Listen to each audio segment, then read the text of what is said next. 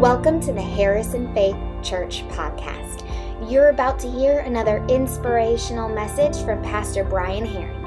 It's our prayer this message is an encouragement and blessing to your life. Go ahead and turn your Bibles to 1 Kings. I'm going to be in chapter 18 and 19 a little bit, so we're going to bounce around just a little bit with a very familiar story. We're starting this new series about how we're going to take an honest look and a heartfelt look about the battle that goes on in our minds and our emotions. And for a lot of us, man, as Caleb and Morgan were speaking this morning and they were talking in the middle of their singing and worshiping, I'm telling you, they were almost preaching the message of what this whole series is going to be about. It's that idea that some of us are in a battle. And emotionally, we're overwhelmed. We want to pull back. We don't know what to do. We're praying about it. And we're just feeling overcome. And so today, we're going to take a specific look at depression. And the title of the sermon is Hopeless to Hopeful. I want us to be hopeful, but so many of us feel like we're hopeless. You ever have the point where you're going through something, it's overwhelming, and you're just really feeling it, you're depressed, you're going through the emotional anxiety needs, and all of a sudden there's a glimmer of hope. And you get excited, you're like, man, this is it, it's finally going to be over. And then something else happens, and all of a sudden that hope is taken away. And then you go through that season again where you're dealing with it and you're struggling with it over and over again. And then all of a sudden you turn around, and then boom, there's hope. And then something happens and it's taken away and you're hopeless again. And after a while, the problem with it is because we're human, we're all human. We are spiritual beings with flesh, and we got all that is. I mean, we are all that, and we're going through all the different cycles and pool of emotions that after a while, we stop believing the hope. And we just simply feel hopeless. So even though there's someone who's says, this is happening next, you're like, yeah, that's great, I don't believe it. We'll see what happens. I'll wait and see. That's the struggle. And this is the tension of the day that we're dealing with. So depression is one of our greatest battles that all of us will face at some point, at some time, different levels, different degrees. But it affects all facets of life when it hits you. In fact, Charles Spurgeon says this: depression is the dungeon beneath the castle of despair. Man, what a great quote. What a great quote. Just depression is the dungeon under the castle of despair. It's that moment where you just feel like everything is on top of you. It's over. And so we're going to deal with the idea of what Elijah went through. Elijah, very familiar if you've grown up in church, you've heard the great stories of Elijah and all the great things he did. And this is a very familiar story with us, but hopefully we'll pull out something that maybe you haven't thought of. Elijah in the 1 Kings chapter 18 and verse 19, let me give you just kind of an overture. There's a drought in the land for 3 years, which, by the way, he caused. He actually told it not to rain anymore. God honored that request, and it didn't rain and caused a great drought where everybody around him was suffering. And here he is. He's being fed through ravens and other things. And but he caused this great drought. And everybody's uptight, everybody's frustrated, everybody is aggravated, and most of them know that Elijah is the cause of this problem. King Ahab has abandoned God's ways and commands and turned to the gods of Baal, and Elijah the prophet has a showdown with 450 prophets of Baal. He sacrifices 2 oxen, and no fire comes when the prophets of Baal call upon it, because he lets them go first. And he says, call your God. In fact, he taunts him. He says, maybe if you cry a little louder, maybe your God will hear you. And then he says, well, maybe your God's asleep. Maybe you need to wake him up. So, maybe if you do that, and then my favorite line of all times is that maybe he's relieving himself. Maybe he's in the bathroom, Maybe he can't answer your prayers because he's too busy going to the restroom. I mean, what a great line in the Bible. So Elijah's he's actually caused the drought. He's caused all the situation. He's now going down. He's doing what God's called him to do, and he's taking on 450 prophets. And then after they fail to call fire down from heaven after this great battle, Elijah turns and said it's his turn. And so he puts 12 stones, wood, a bull, and digs a moat around the altar, and then pours water on it. In fact, if you turn to 1 Kings 18, verse 33, and we'll go to verse 37 or so, maybe verse 38. He says, he piled wood on the altar, cut the bull into pieces, and laid the pieces of wood. Then he said, fill 4 large jars with water and pour the water over the offering of the wood. And after he had done this, do the same thing again. And when he was finished, he said, now do it a 3rd time. So they did as he said. And the water ran around the altar, even filled the trench. At the usual time of offering the evening sacrifice, Elijah the prophet walked up to the altar and prayed. O Lord, God of Abraham, Isaac, and Jacob, prove today that you are God in Israel and that I am your servant.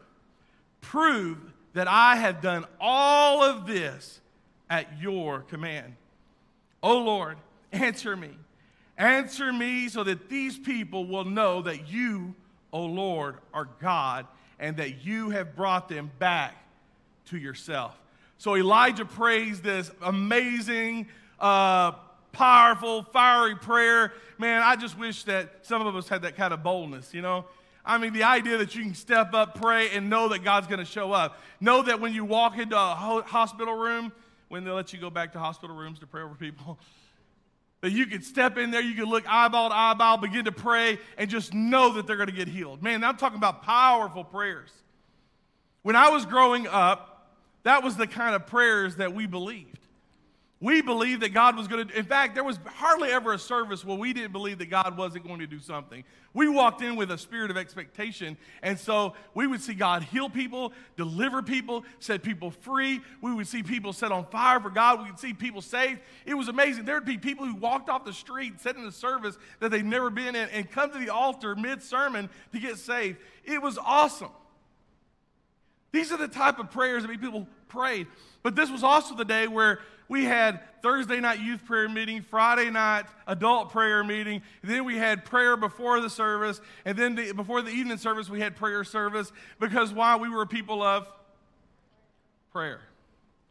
Prayer wasn't a fill the time before the service and after service, just something you do for about 5 minutes. It was an intense, God believed, I believe God's word, I'm going to pray, intense prayer. In fact, most of our prayer meetings lasted at least an hour or more, and if we've lost anything in this generation, it's our ability to pray and tarry and linger in God's presence. So regardless of Elijah causing this, regardless of what's going down in the battle, Elijah was a man of prayer who prayed and talked to God often. In fact, the reason why he had such boldness is this is not the first time he spoke to God. This isn't even the first time he prayed a powerful prayer and saw God do something. This was the joining of many prayers. This is the buildup of what God has been doing all along and what Elijah's been seeing. And because of that, you go to verse 38 and you see the results of this prayer. It says immediately the fire of the Lord flashed down from heaven and burned the young bull, the wood, the stones, and the dust. Even licked up all the water in the trench. Then Elijah puts to death the 450 prophets of Baal. Rain comes blowing in after this huge drought. And then Elijah outruns King Ahab's chariots as Ahab's upset and his soldiers upset. He says, get Elijah. And Elijah he girds himself and he takes off running and he outruns a chariot. That's a miracle. Powerful. Believed God was going to do great things. Here he is. All these people turn to God, saying that the Lord is God, and all these prophets of Baal who were leading people astray are put to death, and Elijah now running from his life begins to outrun chariots. If anything, you would say for this preacher, it was a good day. It was a powerful day. It was an amazing day. In fact, this is so awesome. When we read this, we're like, man, we're going to call down fire today. We're going to believe God, and we're just going to see God do things, not really to lack up the sacrifice, but we believe that God's just going to pour out His Spirit, and we pray intense, God-fearing prayers. We want to see a move of God like that. We're so excited about it.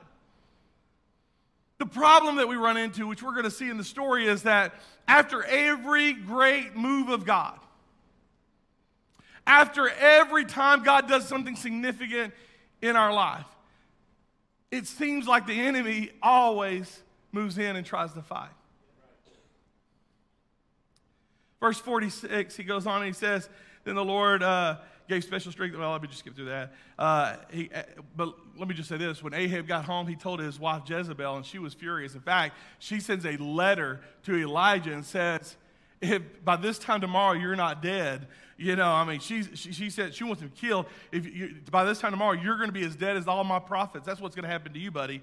And so this is where it gets very real, because he just called fire down from heaven. He just saw the hand of God open up the windows of heaven where the rain pours out. He outruns a chariot. He's able to see all these people turn to God. He's able to slay all of these prophets that are leading people away from God. And then after he hears this very real news, very upsetting news, here's how he responds. So Jezebel sent that message. May God strike me or even kill me, if by this time tomorrow I have not killed you just as you killed them.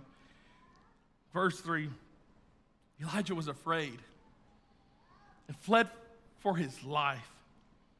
He went to Beersheba into the town of Judah, and he left his servant there.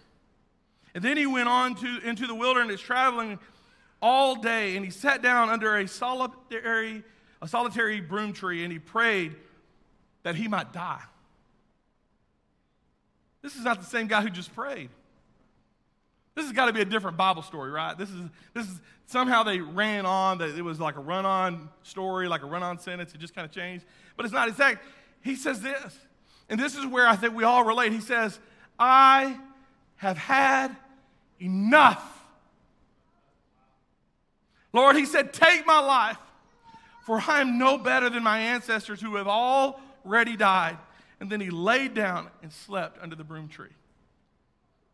Emotional depression. Depression hits you when you least expect it. Anxiety hits you out of nowhere like a freight train. Out of nowhere, you feel like all hope is gone. And this is where Elijah is. He has seen all that God can do. He's seen all the powerful works of God. And now he's feeling the pressure of something. Let's be honest. He caused the tension in the area by praying that rain wouldn't come, that there would be a drought for 3 years. He is in the middle of a situation that he caused. And he's lost hope. And he's hopeless. And that feeling of hopeless makes you do this. Fear overwhelmed Elijah to the point of suicidal thoughts. You would be surprised at the amount of people that we talk to that have had suicidal thoughts.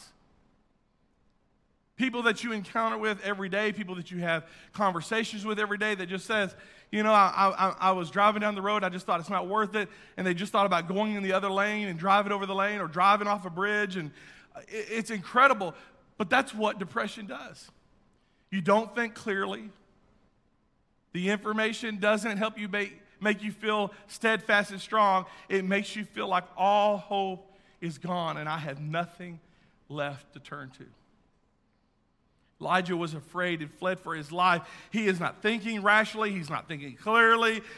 Fear paints the circumstances as worse than they are. He forgets all that God has done at that point. And so we got to remember, we are all susceptible to that feeling of hopelessness and depression. It's amazing how quick hope can be gone in the blink of an eye. But here's the deal. We're supposed to be hopeful. To be hopeful, we must shift our perspective from a perspective back to faith from fear. If you're going to be hopeful, you have to get your eyes off of fear and put your eyes upon what God has in the eyes of faith. In fact, if you're taking notes, you want to make sure you write this down. Make your faith in God greater than your fear of the circumstances. I want to be like Esther. I'm not. Trust me, I'm not. But I want to be like the Esther that says, if I die, I die. No matter what happens, I put it in God's hands. I want to be the person that says, no matter what happens, I trust God. Whether things go favorably, whether things go poorly, whether it rains on the just or whether it rains on the unjust, I'm going to trust God. I want to have that kind of faith, that hopeful faith. Hopelessness says you're doomed, nothing's ever going to work out, you're not going to recover from this. Hopelessness makes you feel like the baby's not going to make it. Hopelessness says the marriage is never going to work out. Hopelessness says you've messed up too bad this time to recover. The Apostle Paul writes this in 2 Corinthians chapter 4, verse 8 through 9. I just did a devotion with our staff with this, but in the Passion Translation, it reads this way. I love the way the Passion Translation reads this verse. It says, though we experience every kind of pressure, we're not crushed. At times, we don't know what to do, but quitting is not an option. We are persecuted by others, but God has not forsaken us. We may be knocked down, but we're not knocked out. As long as there's breath in your lungs, there's hope. Just a day earlier, Elijah displayed some of the most radical, powerful faith anybody's ever seen. And then depression hits him. In fact, again, chapter 18, verse 27, it says, about noontime, Elijah began mocking them. You'll have to shout louder, he scoffed, for surely he is God. He is a god. Perhaps he's daydreaming or relieving himself, or maybe he is away on a trip, or he is asleep and needs to be wakened. So they shouted louder, and the Lord, they shouted louder, and following the normal custom, they cut themselves with knives and swords, and blood began to gush out, and they raved all afternoon until the time of the evening sacrifice, but there was no sound, no reply, no response. Elijah felt hopeless because Elijah was worn out. You ever feel that? You got the pressure of everything on your job, you got the pressure of everything at your home, you got the pressure of everything, and it just seems like you're worn out, you're tired, you're emotionally exhausted, you're physically exhausted, and you're at the point, this has been around for a while, but the very first person I ever heard say this was Brian Case, and he talked about halting. When you're hungry, angry, lonely, or tired, you got to halt. You got to pray. You got to take time. You got to stop. There's those seasons, but we wear ourselves out, and when we are exhausted, we are the most susceptible to the voice of the enemy. When we are exhausted, we are at the most susceptible moment where the enemy can step in and make you feel like it's all over. He is physically drained. He is mentally drained. He's emotionally drained. He is emotionally tanked. Just did battle with 450 prophets. He prayed and the rain came down. He outran a chariot, and Jezebel puts a death threat on him. He's exhausted. He's tired, he's worn out, and he feels like he's hopeless. To be hopeful, we must physically replenish ourselves. You got to deal with your physical needs. You got to take those moments. You got to pull away. It says in chapter 19, verse 5 through 8, then he lay down and slept under a broom tree. And he was sleeping, and the angel touched him and told him, get up and eat. He looked around, and there beside him, beside his head was a bread baked on hot stones, and a jar of water. So he ate and drank and lay down again. Just like a man. Didn't even ask where the food came from. Just ate it.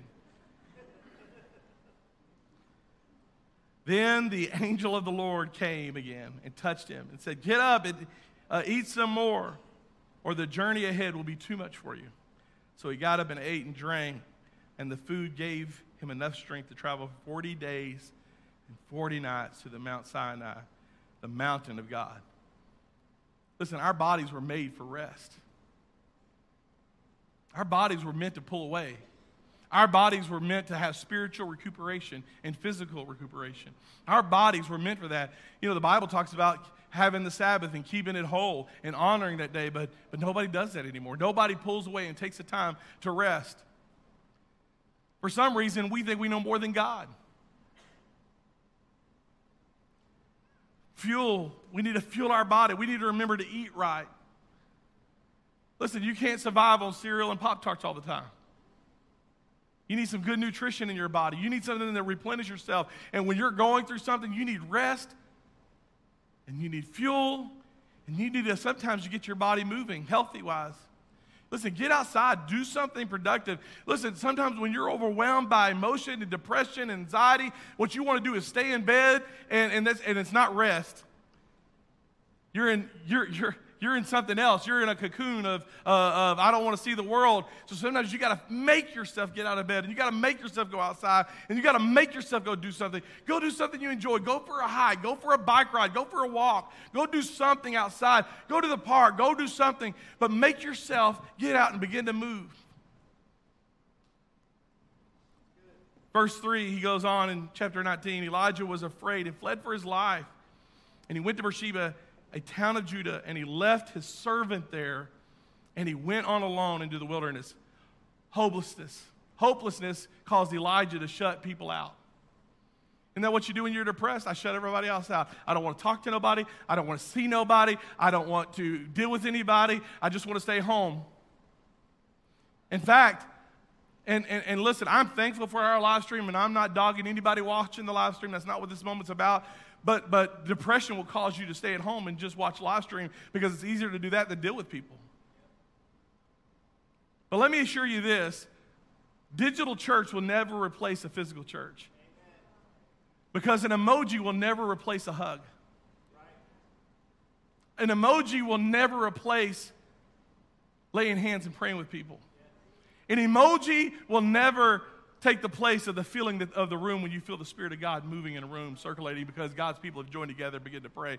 Nothing takes away from that. Nothing adds to that more than being in God's house with God's people gathering together and assembling together. Digital church will just never take that away.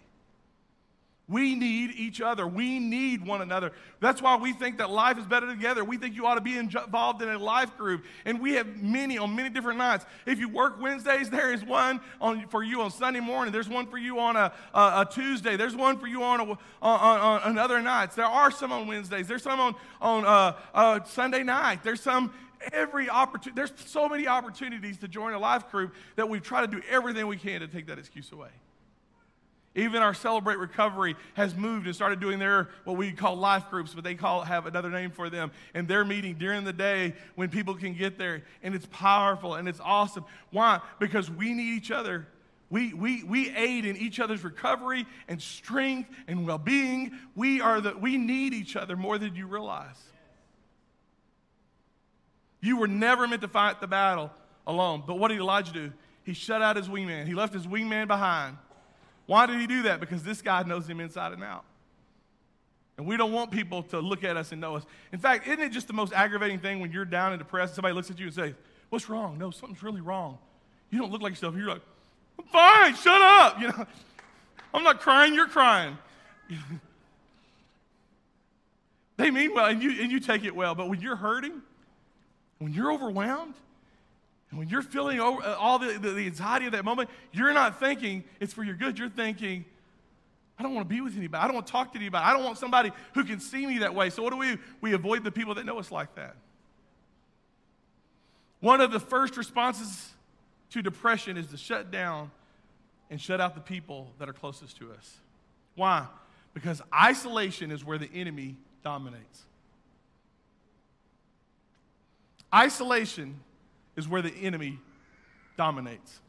When we isolate ourselves and pull away, that's where the enemy dominates the most. So how do you become hopeful? We must be intentional to connect with family and friends, get out of our shell, go talk to people, go talk to other people, get along with other people. In 1999, Duke University conducted a study of nearly 4,000 older adults, and it said attendance at the house of worship is related to lower rates of depression and anxiety. There's something powerful about us coming together and being together. Hebrews chapter 10, verse 24 and 25 says this: "Let us think of new ways to motivate one another to acts of love and good works, and let us not neglect our worship or our meeting together as some people do, but encourage one another, especially now that the day of his return is drawing near." Here, we've got to push in. We've got to go further. In verse 4, it goes on and says, "Then he went on along into the wilderness, traveling all day, and he sat down under a solitary broom tree, and he prayed that he might die. 'I've had enough,' he said to the Lord. 'Take my life, for I am no better than my ancestors who have already died.'" Hopelessness causes you to lack direction. You don't know where to go. You don't know what to do. He runs from God, and he's spiritually dry. Elijah flees for his life out into the wilderness. He has no direction. He has no desire. He has nowhere to go. He doesn't know what he's doing. He's just out. He cuts off from the source of his strength. When we're going through depression, it will cause you to cut off God, who is the source of our strength. Isn't it amazing? The thing we need the most is the thing we pull away from the most. The thing that we can find comfort with, we pull away. We don't want to pray. We don't want to talk to God about it. We don't want to talk to Jesus. All the songs are cute. All the songs are nice. That's awesome. When we're feeling good, they're so encouraging. When we're feeling down, we're like, ah. So this is real talk, right? Everybody's with me, right? Depression makes you feel lost with no vision. When you can't see past your current circumstances or your current problem, the goal of depression is to isolate you off, especially from God. To blind you to God's purpose and goodness and mercy and kindness. That even though you're going through something, whether you're at fault for it or whether you're not at fault for it, that God's goodness and mercy is still there. He has never changed. He has never changed. Some of us say, you don't understand. You don't know why I'm in this situation. I messed up. I did something wrong. You know what? That doesn't change God's goodness and God's mercy. Yeah, you're going to go through some things. Yeah, there's going to be some problems ahead, but that doesn't mean that God is finished with you. I don't know if you've read the Bible all the way through, but it's full of people who messed up. So whether you messed up on drugs, whether you messed up with alcohol, whether you messed up with your family, with your wife, whether you messed up other ways, it doesn't matter. The Bible's full of people who messed up in all those ways and many more.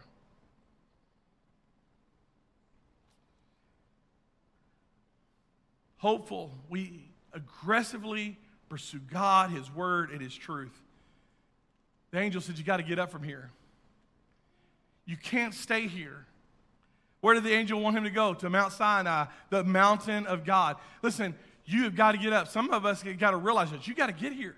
Some of you are watching today online, and I'm telling you, you need to get here. Next week, you need to get here. The week after that, you may not feel like it. You may not want to. You may not think that you can emotionally handle it, but you need to get here. You've got to pull yourself up. You've got to get up, and you've got to move towards the presence of God. You've got to. You need to. It's good for you. Where God appeared to Moses in the burning bush on Mount Sinai, where Moses received the Ten Commandments on the Mount Sinai, where Moses struck the rod and water came out. Listen, some of us have to hear this. You got to hear this.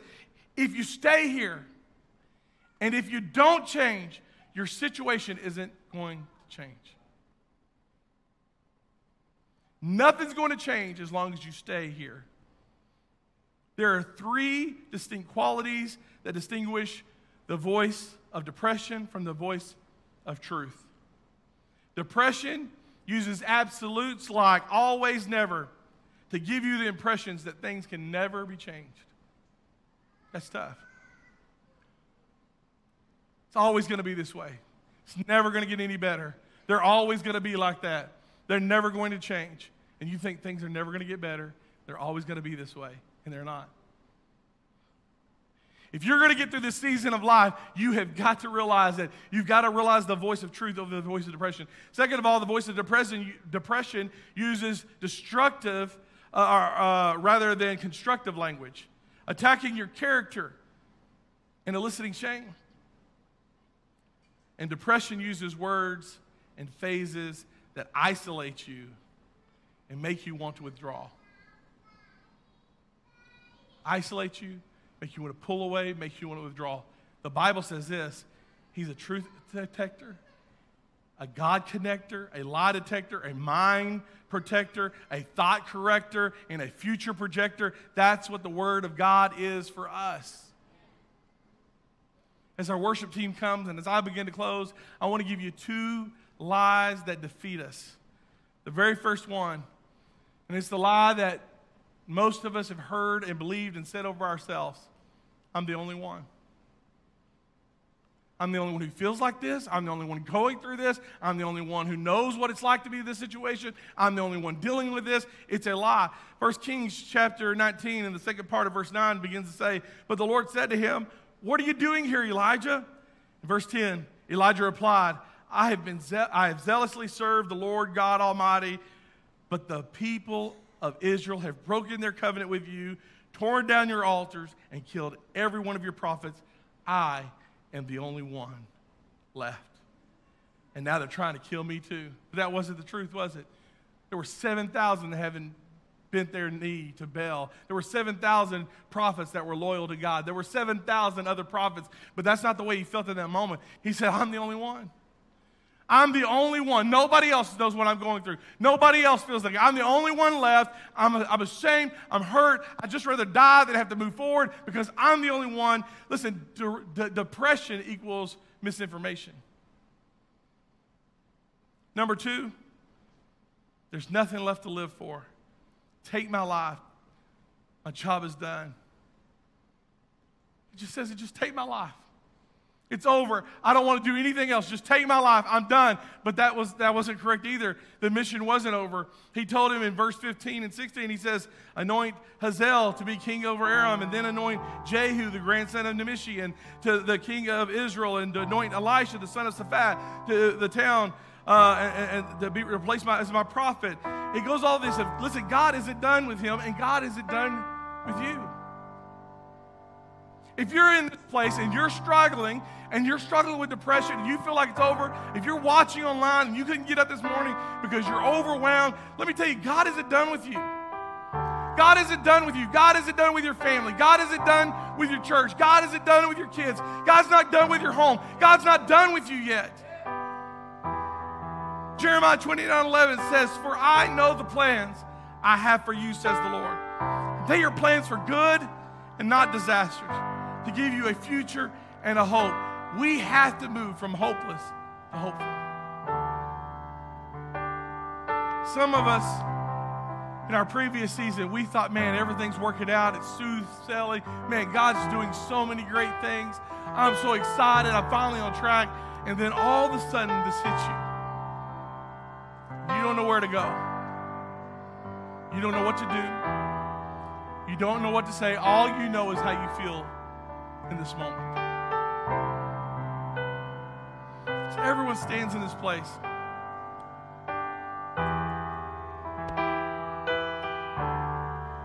We're going to do things a little different because depression is hard and it's hard to admit. So I'm going to ask everybody just to bow your heads. Just bow your heads and just going to ask someone to look around for right now. And I'm simply going to ask this. If you are struggling today, whether you are on the front or all the way up to the balcony, I want you to admit to yourself so that you can admit before God that you're struggling. And if you've been battling depression, you've been feeling like the struggle is hard, and you feel like you're all alone, and you've been wanting to give up, and you're just saying, I just don't even know if it's worth going on. I just don't know what else to do. I don't want to embarrass anybody, but I'm going to ask you just real quick to slip your hands up so I know to pray for you this morning. Real quick, hands up all over the place. Oh, everywhere. Everywhere. From the front to the back. You put your hands down. Thank you. Thank you. So if you are where you are, you're probably standing by someone who's 1 or 2 people away from you who raised their hands just on the amount of hands that went up. So here's what we're going to do this morning. I'm going to ask you to pray. Now I want you to begin, if you didn't raise your hand, pray for the people on the left and right of you. Not asking everybody to lay hands on everybody because some people don't like to be laid hands, especially right now during COVID. That's fine. But I'm going to ask you just to pray. Send your prayers to the person next to you. And just say, and if it's you, I want you to just begin to receive it. God, I'm believing that you're not done with me yet. God, I'm receiving that you got something beyond this moment. God, I'm receiving this morning, Lord, that you are a good God and that you are not giving up. And Lord, there's more ahead. Right now, I know some of you are hurting so bad this morning. And when you got up and came this morning, you didn't want to come in. You came in reluctant. You just knew you had to be here. So right now, just let God work in your life. Father, I just pray over every person in this room. You are a great God. You're a miracle-working God. You're an encourager. You're a deliverer, Lord. You're a God that lifts us up when we're down, God. You're a God, Lord, you're the lily of the valley, the fairest of 10,000. You're the bride and morning star. You're my wheel in the middle of the wheel. You're my hope in a hopeless situation. All my hope really is in you, oh Lord. God, today I pray over every person in this room. Those that are in the seat of despair. God, those that are in the pit of being overwhelmed and loneliness. Those who've struggled with giving up. Those who struggle with suicidal thoughts. Those who struggle with just not knowing what to do next. Today, Lord, I pray that you would touch them and lift them up and encourage them. God, that in this moment, God, they would feel your presence and you would begin to turn things around. Even though the situation itself may not change today, emotionally they can start feeling a peace. God, I know what it's like to feel such despair. And then all of a sudden the peace of God settles on you. Nothing's changed. But the peace that settles your heart is overwhelming. Today, God, I pray that over every person in this place. We give this day to you in Jesus' name. Amen. You can continue praying. I'm going to ask the worship team to sing, and then they're going to close you out.